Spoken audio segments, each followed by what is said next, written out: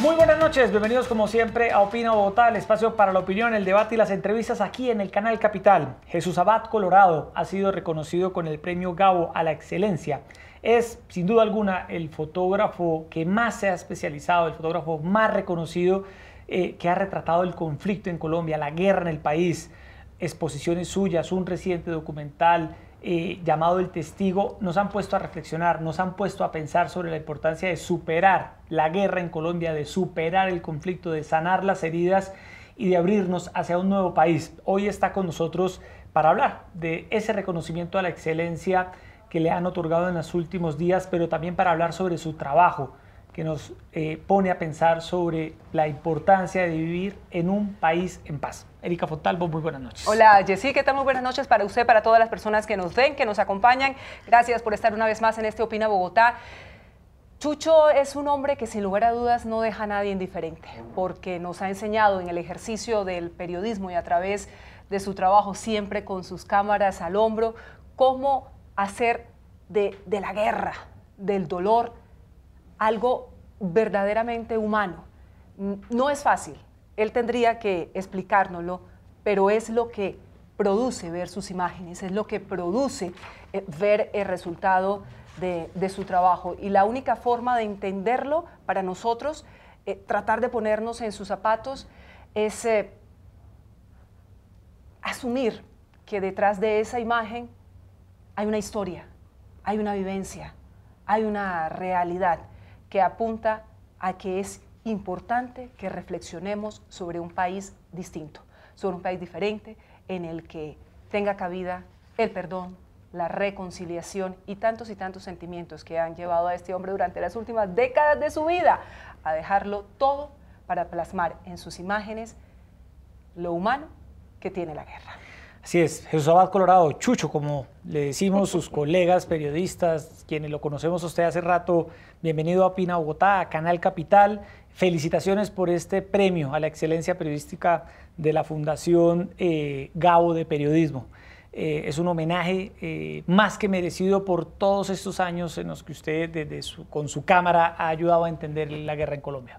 Bueno, primero, muchas gracias, Jesús, muchas gracias, Erika. Buenas noches a todos los televidentes que están conectados con Canal Capital para que conozcan un poquito al ser humano que está detrás de esa exposición fotográfica que está a un lado de la Casa de Nariño, que todavía está abierta en el claustro San Agustín de la Universidad Nacional, y para que conozcan también un poquito más allá de esa persona que está en ese documental que se llama El Testigo, que hizo la periodista inglesa Kate Horn para Caracol Televisión, y del que yo no me esperaba, digamos, eso que ha estado sucediendo en el país, porque no se trata tanto de un premio o ese reconocimiento que me hace el Consejo Rector de la Fundación Gabriel García Márquez, sino de lo que me está pasando en las calles de Bogotá, en Cartagena, en la costa o Barranquilla, Santa Marta,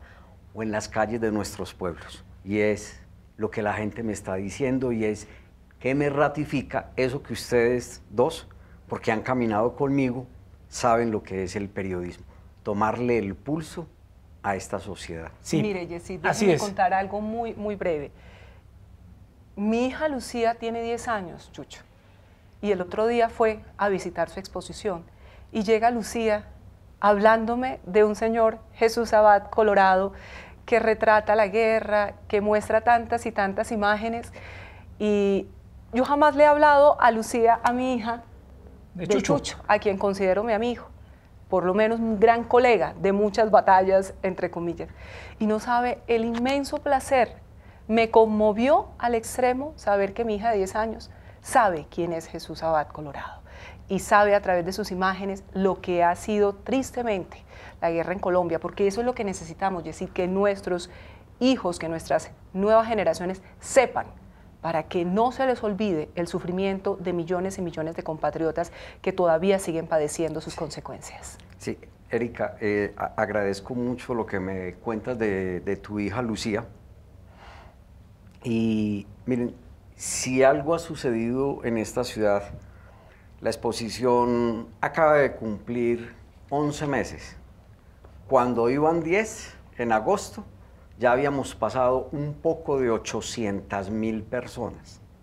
Yo creo que para ahora, el próximo 20 de octubre, cuando se cumplan el año de estar la exposición al lado de la Casa de Nariño, en el claustro San Agustín, yo creo que vamos a estar muy cercanos a los 960 o 1.000.000 de personas, porque uno dice, ¿cómo es posible que siga pasando tanta gente?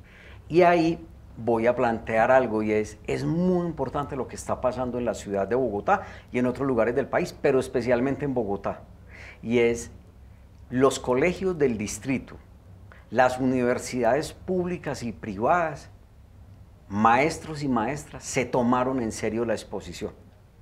Y te voy a decir, hace un mes yo pasé por la Universidad Distrital, la sede de OSA. Era la primera vez que iba, me sorprendí con unas instalaciones tan bien dotadas, con una gente tan querida, pero después de dialogar con los estudiantes, y yo vi que, o sea, el auditorio estaba completamente lleno de la Distrital, pero adelante vi que habían unos más jóvenes.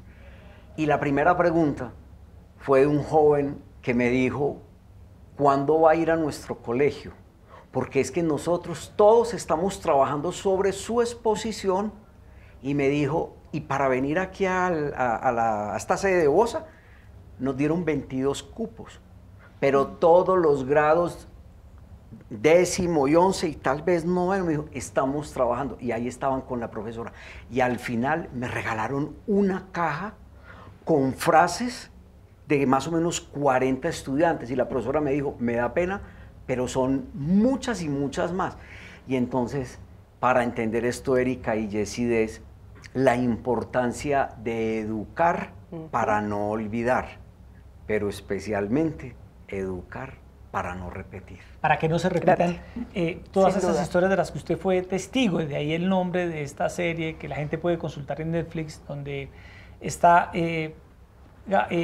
de este premio, Chucho, que le otorga la Fundación Gabo. ¿Cómo lo recibe? ¿Qué sensaciones experimentó cuando le entregan este reconocimiento? Bueno, el reconocimiento se va a entregar ahorita estos días, el próximo 3 de octubre, en la ciudad de Medellín, en el marco del Festival Gabo, cuya sede está allí en la ciudad, y llega el Consejo Rector, que sabes que en el Consejo Rector hay personas como María Teresa Ronderos, periodista colombiana, pero también está John Lee Anderson, Martín Caparrós, Mónica González, Rosenthal Alves, está Leila Guerrero. Entonces, para mí es un orgullo, es la primera vez que le entregan el reconocimiento a la excelencia a un reportero gráfico, pero también lo entiendo con dos características.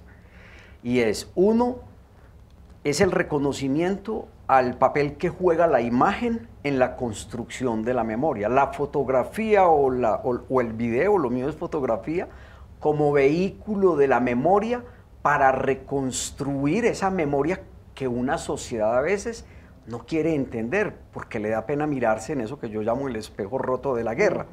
Pero dos, en un país como el nuestro, en el que, por un lado, unos trabajamos para consolidar una construcción de la paz que pueda servir como punto de partida no solo del perdón, sino también de la reconciliación, y resulta que de un momento a otro estábamos con la ilusión de la construcción de la paz, en que todos empezáramos a trabajar en una sociedad como esta, tan rica, tan diversa, pluriétnica y multicultural, y estábamos, así fuera una paz imperfecta, firmada en una mesa. Pero es que la paz va mucho más allá de una firma y de unos puestos para unos señores en el Congreso. La paz es una construcción en los territorios. La paz es una construcción en la que participamos medios de comunicación, la empresa, campesinos, pero es poder devolverle a la gente el sueño de vivir en paz, el sueño de que en sus territorios nadie más los esté reclutando, porque al fin de cuentas, perdedores de una guerra han sido siempre los mismos, o los de los Montes de María, los del Putumayo, los del Oriente Antioqueño, los del Catatumbo o el Chocó, o la gente de los barrios marginales de nuestra sociedad que a veces fueron presas del reclutamiento por parte de un grupo o convertidos en falsos positivos ante la necesidad, entre comillas, de un empleo y que fueron engañados para llevarlos a zonas de combate y se los llevan como los jóvenes de Soacha y se los llevan de la ciudad de Bogotá y 3 días después están ejecutados. Y uno dice, por eso hay que firmar un proceso de paz, para empezar a construir, para empezar a mirarnos en el espejo, para decir cuáles son los errores, cuál ha sido nuestra historia y cómo tenemos que empezar a construir una sociedad distinta, donde nos miremos y digamos, hemos cometido errores, guerrilleros, paramilitares, ejército, pero también la madre de todas las violencias que tiene Colombia, y es la corrupción política, porque el problema de Colombia no es que haya surgido una guerrilla que se llame las FARC, el ELN o los paramilitares, o que unos muchachos o personajes del ejército hayan desviado sus objetivos. El problema de este país es de ética, de una ética que se transmite desde el poder hasta la estructura más sencilla de un funcionario en un pueblo. Y cuando las estructuras de poder de este país actúan como han actuado, saqueando las finanzas públicas para lucrarse de esos recursos, para desviar los de la salud, los de la alimentación escolar o los de las vías, entonces uno dice ahí, me perdonan, y yo sé que el público que está escuchando a Canal Capital en este programa nos entiende, y es a mí que me digan dónde nace el terrorismo, si nace en el ruido de las balas o si nace en la conciencia de personas que dicen ser educadas, que entran a gobernar una sociedad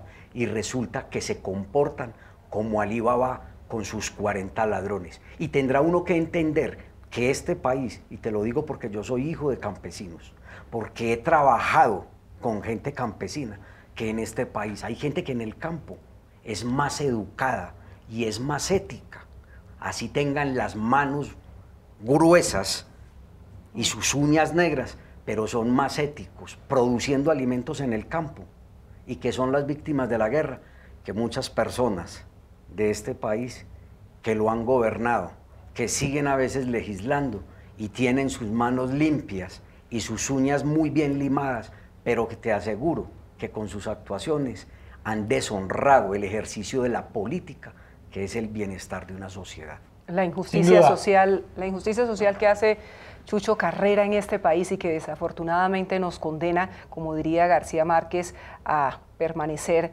en 100 años y en miles de años en el olvido. Ahora bien, ¿cómo ve este país?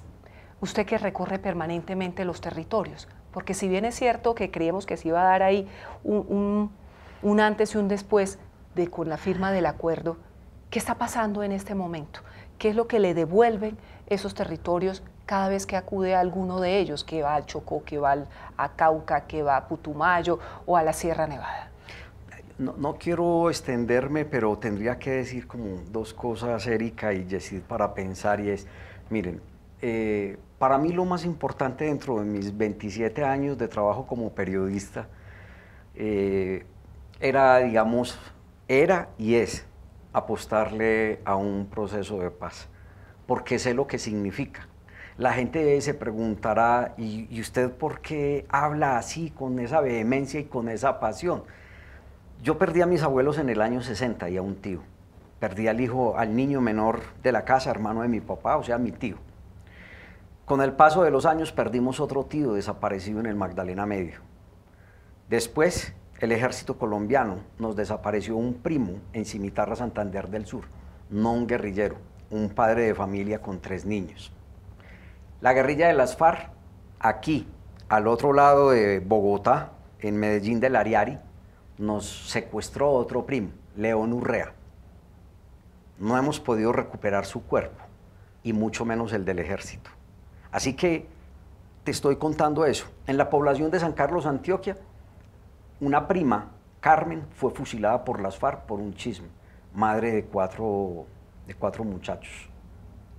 Sin embargo, siempre en nuestra casa hemos trabajado y ese par de papás, papá y mamá, siempre nos alentaron es, el odio no puede habitar nuestros corazones, que es lo que siembran aquí algunos líderes políticos en Colombia, senadores, representantes y hasta obispos y sacerdotes de iglesia, que no entienden su misión cristiana de trabajar para buscar el perdón y la reconciliación, sino que hacen alianzas.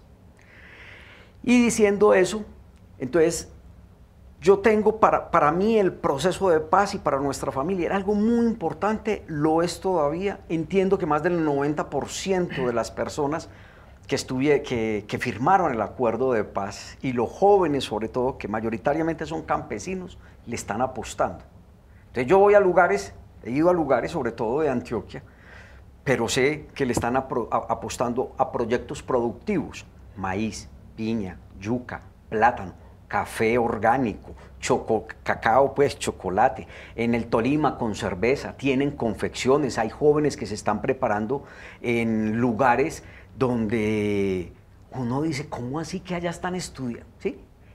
Pero además voy a decirte algo, en el documental, la niña que atraviesa el documental, la niña de la Cruz, la niña que a los 13 años, ejército y paramilitares en Urabá le mataron su familia, uno en el documental se queda con ella en el espacio transitorio, ¿sí? En la zona, en el ETCR, se queda con ella despidiéndome y se termina diciendo qué irá a pasar.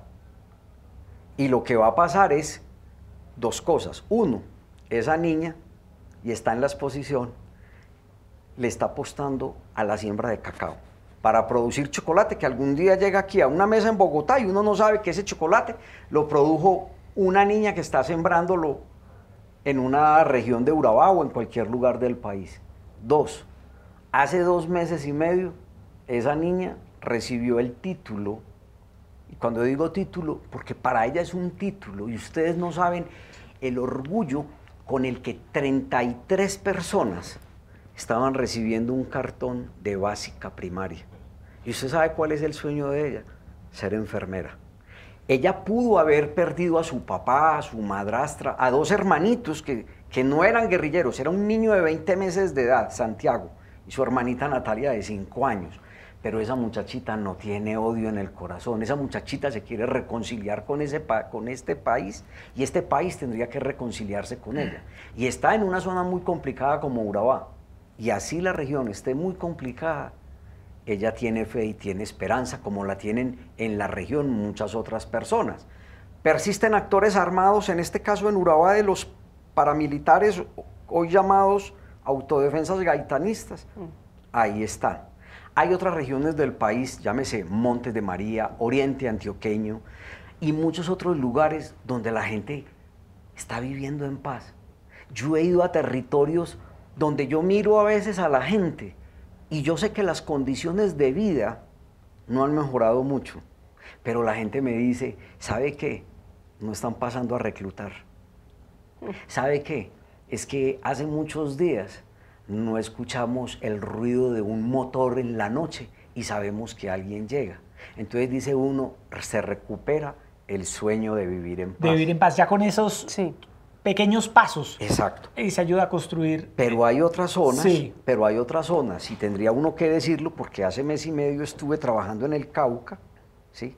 Hay otras zonas del país, o si uno pensara en la frontera con Venezuela, norte de Santander y Arauca, o si pienso en toda esta cuenca del Pacífico, donde también trabajé hace 4 meses y fui a documentar la historia de un líder indígena y maestro, rector de un colegio, guía espiritual de un pueblo, asesinado por los paramilitares en Río Sucio, y entonces me preocupo. Y entonces, al final yo qué pensaría frente a esto, es muy particular porque nos debatimos a veces entre amores y odios, y yo lo que le estoy diciendo a la gente de mi país, pero especialmente a la clase política y a los dirigentes, y le pediría mucho al ejército colombiano.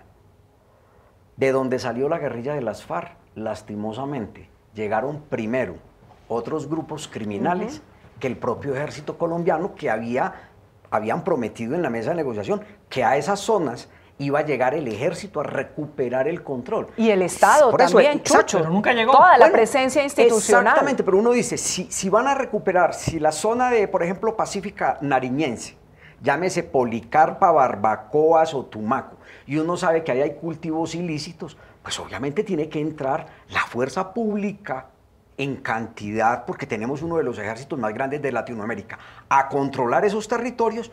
Y entonces tiene que entrar la otra presencia, que claro que no tiene que ser la presencia armada, y entonces es la posibilidad de una educación, la posibilidad de la salud, la posibilidad de una vía o el de la justicia.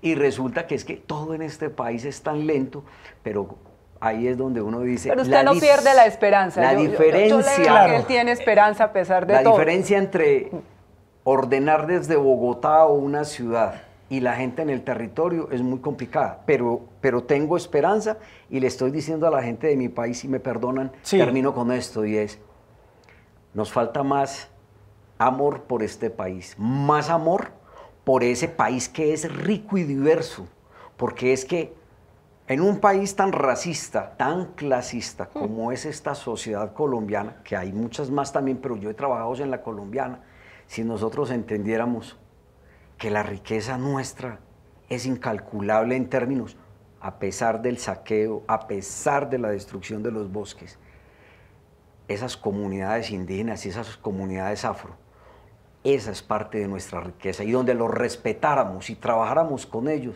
este país lo sacamos adelante. Chucho, uno, cuando vi el testigo me sorprendieron, bueno, varias de las fotografías con las cuales se construye este documental, la pareja, la que usted sorprende en una boda, le hace una fotografía a esta pareja que está entrando a una iglesia en medio de un día muy luctuoso para ese municipio. Esto fue San Carlos, ¿no? Granada, en Antioquia. O la foto de esa niña que está en el espejo, que es un espejo que tiene una bala. El vidrio. La ventana de su casa. La ventana de su casa completamente rota. Y usted va y busca nuevamente esas personas, y esas personas, usted habla con ellos. Usted de hecho les regala las fotografías enmarcadas. Usted se ha convertido para muchas de estas personas en una voz líder. Su trabajo ha traspasado la fotografía y se ha convertido también en una voz de inspiración para muchas de estas personas. Cuando habla con estas personas que fueron víctimas de la violencia, ¿usted qué siente? Uy, ¿qué le dicen, Chucho? Porque ellos verdaderamente son los que ellos son las víctimas. Y yo creería que hay algo notable que Chucho nos enseña y decía en ese momento, es que esas personas tienen una nobleza incalculable y no guardan el rencor en el corazón. En cambio, aquí en las ciudades hay una gran cantidad de personas que no hacen sino cultivar odios. Erika, y que se alegran cuando ven a Chucho, lo vuelven a ver, lo saludan, le dicen, usted por acá no venía hace rato, y le ofrecen un tinto. ¿Dónde está? Se ha convertido en un amigo, en una persona en la que ellos creen, en una voz líder.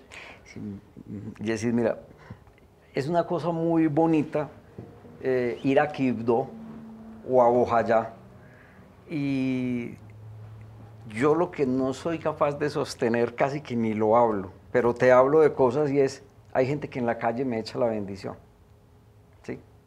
Porque saben que trabajo solo, saben que no ando ni con escoltas, ni un carro blindado, nunca me ha interesado, que llevo 19 años de trabajar solo, que yo no tomo fotografías para decirle enseguida a un medio, cómprenme que tengo una chiva, porque yo nunca he trabajado con el concepto de una chiva periodística.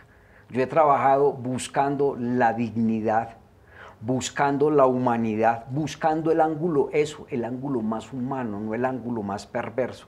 Y entonces la gente sabe que me dice, y me pasó en Cartagena, iba por una calle de Cartagena 4 o 5 días después de que se presentó el documental en Caracol, y voy con la esposa del embajador de El Salvador, Fabiola, y un vendedor ambulante con su carretilla de frutas, iba por la calle y me dice, oye, ¿tú eres el señor Chucho? Y yo, el señor Chucho, sí, bueno, mejor porque así me dicen el señor Jesús, y yo les digo, no, el señor Jesús no. ¡Ese es otro! Señor Jesús ya queda un poco exagerado. Entonces me dice, tú eres el señor Chucho. Y yo le dije, sí, y mire, tú eres el de que la niña te mira por el vidrio roto. Y yo le dije, sí, y me dice, yo le dije, oye, ¿te puedo filmar puedo grabar lo que me vas a decir? Y me dijo, claro, hágale. Y entonces detrás de él hay otro carretillero. Y entonces está comiéndose una fruta, y el de adelante me dice, oye, a mí me conmovió mucho esa historia de la niña que cuando tenía 4 años, le tomaste esa foto y cuando vuelve ya es mamá y Y el de atrás llega y dice, a mí el que más me conmovió fue la historia cuando mataron a su abuelo y que su abuela se murió de pena moral. Y yo me quedo así. Y entonces yo les digo a ellos, ¿y ustedes qué piensan de un trabajo como ese que salió en televisión? Y me dice, es muy importante que se revele la verdad. Pero es una verdad, digamos, como está en el relato, y ahí todo mi crédito para Kate. Nosotros no hicimos, digamos, una gran planeación y la gente se imagina que es un seguimiento de meses o un año. Es un trabajo de campo de 3 semanas. Y en 3 semanas hicimos Medellín, Oriente, Granada, San Carlos, Apartadó, Chocó y volver a Medellín. Y ahí estaban las víctimas. Por eso, o sea, ¿Se escogieron las fotografías? Yo, sí, digamos, y además que fuera por temas de presupuesto, temas de tiempo, era algo que fuera cercano, pero yo le decía a ellos, oye, ¿por qué no vamos a Trujillo, Valle del Cauca? Pero les decía, yo he trabajado en Portete, en La Guajira, y he trabajado en el Placer Putumayo, y en el Placer Putumayo hay fotos mías. Las mujeres de La Guajira tienen fotografías mías. En la iglesia donde fue la destrucción en Bojayá, hay fotografías mías. Entonces, como tú dices, es en muchos lugares, en la Casa del Nunca Más en Granada, en la Casa de San Carlos, Antioquia, en la Casa de la Cultura. Y entonces entiende uno que ese trabajo que yo he hecho durante años, pero además, cuando tengo la posibilidad de devolverle a una comunidad su material, eso es muy importante. Es tan importante la construcción de la memoria como tener un álbum.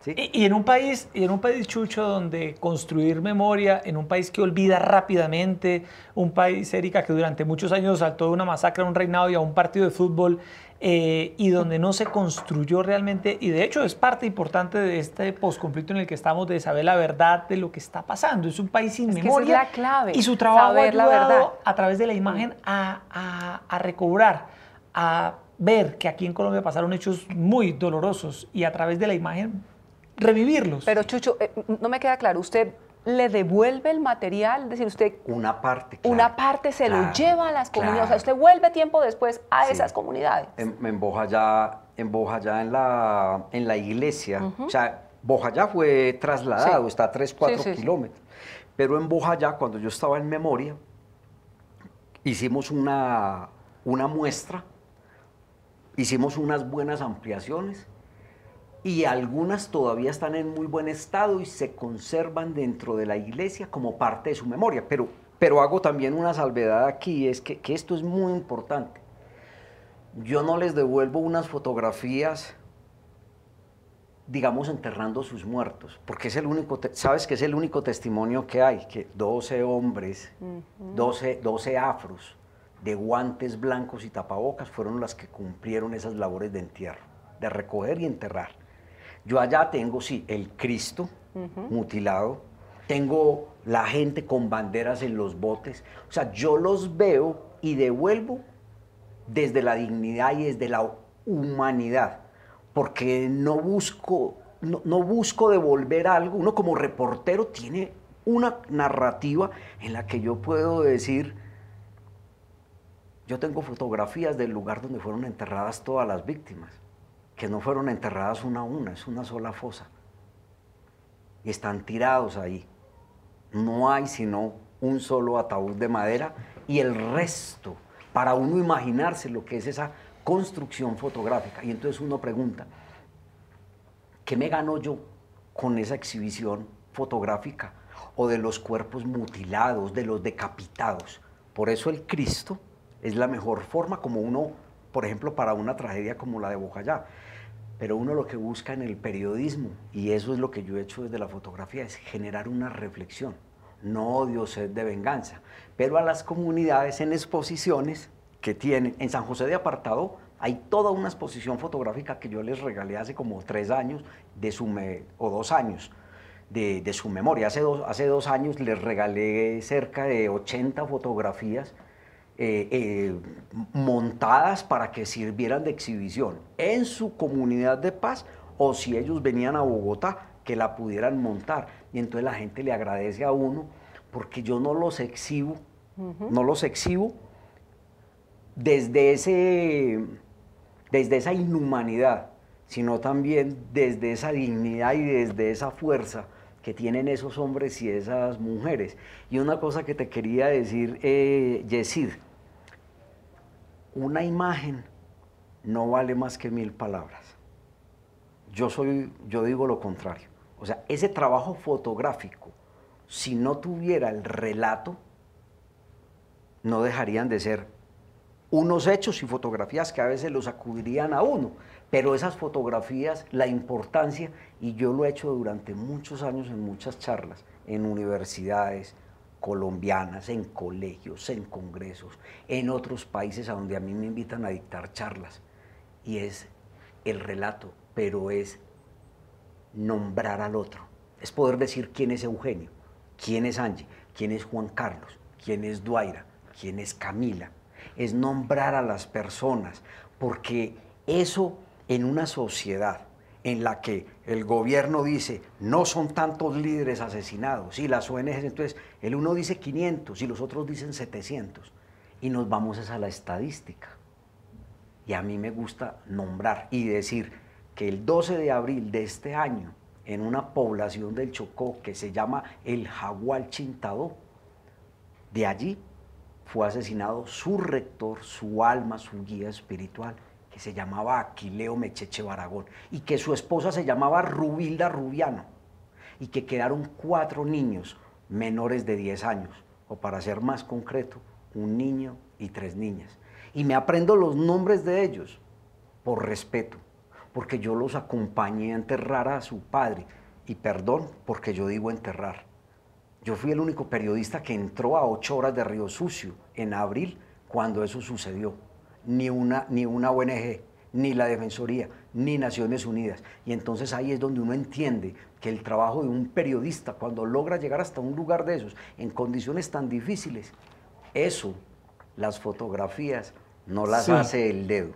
Las fotografías son pulsaciones del alma. Esas fotografías son para poder decir, yo estuve allí, acompañé la comunidad, y decirle a este país, no podemos volver a la guerra, no podemos seguirle dando votos a personas que se lanzan al Congreso de la República, una presidencia, una alcaldía, y que lo que tienen en su corazón es odio, que dicen hay que hacer trizas un acuerdo de paz, y yo digo jamás, y por eso la exposición es tan importante, porque esos 4 menores de edad, hijos de Aquileo y de Rubilda Rubiano, que se quedaron sin un padre, y eso cuando tú miras y se multiplica, y se va que otro maestro en el Cauca, que un maestro en un lugar, que una candidata a la alcaldía en Suárez, y uno dice, por Dios, ¿hasta cuándo? Si esos 4 niños a mí me hicieron derramar lágrimas, y no se me puede olvidar, George, de 10 años, Irina, de 9, Ana Yancy tenía 6, o tiene 6 todavía, y Yasnadi 4. Y uno dice, vamos a seguir construyendo relatos en este país para después contabilizar las víctimas, los desplazados y el despojo de tierras. Y entonces ahí le digo yo a la gente de esta ciudad de Bogotá, que es una ciudad para mí de lo más independiente que hay en Colombia en términos de votaciones. Sí. Pero pensando en Bojayá, cuando en el plebiscito por la paz, el 96% votó por el sí, y es, no perdamos esa oportunidad. Qué bien nos lo dijo, y con esto cierro. Sí. Y le pido excusas a ustedes dos que me están entrevistando, y al público que nos está viendo y escuchando, porque mis fotografías tienen texto y contexto. Y entonces es, ¿qué nos dijo el Papa cuando vino hace 2 años? No se dejen robar la esperanza. No permitan que haya gente que siembre cizaña. Y yo le digo a la gente, ¿ustedes saben qué es la cizaña? Y les digo, por favor, vayan y busquen qué significa la parábola de la cizaña para que entiendan quiénes en este país, en ciudades o en campo, está sembrándola. Le meten cizaña. Chucho, para finalizar, que se nos empieza a acabar el tiempo, ¿qué reflexión hace usted del periodismo que estamos teniendo hoy en Colombia en medio de este posconflicto? ¿Qué llamado hace usted a la profesión, a los reporteros gráficos, a los periodistas, a los camarógrafos, al gremio en general sobre esta época que estamos viviendo hoy, donde demandamos de un periodismo muy responsable. Sobre todo que necesitamos encontrar la verdad, Chucho. Esa verdad que no está del todo clara. Sí. Son tantas cosas sobre las que uno quisiera hablar, pero miren, una de las cosas que se me pasó ahora a decir de tantas que digo es, para mí el premio es una provocación para este país. Ustedes se pueden imaginar si la mirada de una sola persona, la mía, la de Chucho Abad, sacude un poco esta sociedad con su trabajo fotográfico, ¿qué pasaría el día que los reporteros gráficos, que los documentalistas, que los amigos que han trabajado en televisión sacáramos de nuestros archivos y lleváramos a salas de teatro, a museos, a bibliotecas o a lugares donde podamos exhibir eso que documentaron en La Guajira, en el Magdalena, en el Atlántico, Bolívar, Putumayo, Arauca? ¿Sí me entiendes? Faltarían lugares para mostrar todo lo que ha sido el dolor en Colombia. Pero cuando me preguntas sobre el periodismo, yo creo que el país ha tenido colegas muy valientes en muchos rincones, que a veces no los vemos. Y si todos nosotros entendiéramos lo que podemos ayudar a juntar en ese espejo roto, estaríamos contribuyendo en la búsqueda de esa verdad que muchos no quieren entender. Porque ¿qué nos permite un espejo roto? ¿Y qué es lo que hago yo con mis fotografías? Cojo esas fotografías de tantos hechos donde veo a víctimas o a victimarios. Hay otros que son victimarios y nunca van a querer aparecer. Pero si yo junto esos fragmentos, yo digo, y la gente me pregunta a mí, ¿cuándo pasó todo eso? Hay gente que me ha dicho, esas no son fotografías de varias guerras. Y yo les digo, no, solamente es desde hace 27 años y es mi trabajo. Mirémonos ahí para entender si yo alguna vez tapé mis ojos, mis oídos, o si no tuve voz para caminar y pedir que se acabara el fin de la guerra. Y dicho con eso esto, no solamente es para mirar qué responsabilidad hay frente a lo que pasó, sino cuál es la responsabilidad, y lo que me parece a mí más bonito, de poder mirarnos y decir, ese país diverso, pluriétnico y multicultural es lo que hace grande a Colombia. Como periodistas, ustedes y yo hemos caminado y sabemos la grandeza de nuestra gente, sus sueños, su humanidad, su fe y el amor por la vida. Y es ahí donde el espejo serviría para decirnos, en ese mismo espejo nos podemos mirar y reconocernos como un colectivo y como una nación que puede caminar en este presente y hacia el futuro.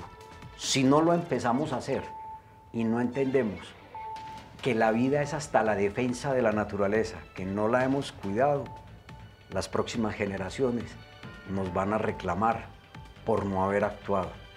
Y entonces ahí es donde digo yo, esto es una provocación y como periodistas tenemos mucho para aportar, y le agradezco al Consejo Rector de la Fundación Gabo por entregarme este premio y por entender que un reportero gráfico y su palabra hacen testimonio. Bueno, Chucho, pues es un premio más que merecido, Erika, a un trabajo que ha hecho historia, sin duda alguna. Invitar, Erika, a todas las personas que no han ido a la exposición, al claustro San Agustín, ahí al lado de la Casa del Niño, a ver las imágenes de Jesús Abad Colorado, ver el documental El Testigo, está en Netflix, pueden encontrarlo allí, para entender muy bien lo que ha hecho Jesús Abad en los últimos casi 30 años de larga carrera profesional, desde la fotografía para llevarnos a entender el país que tenemos, la guerra que sufrimos y la necesidad de estar en paz, en reconciliación y, como usted dice, Jesús Abad, con optimismo.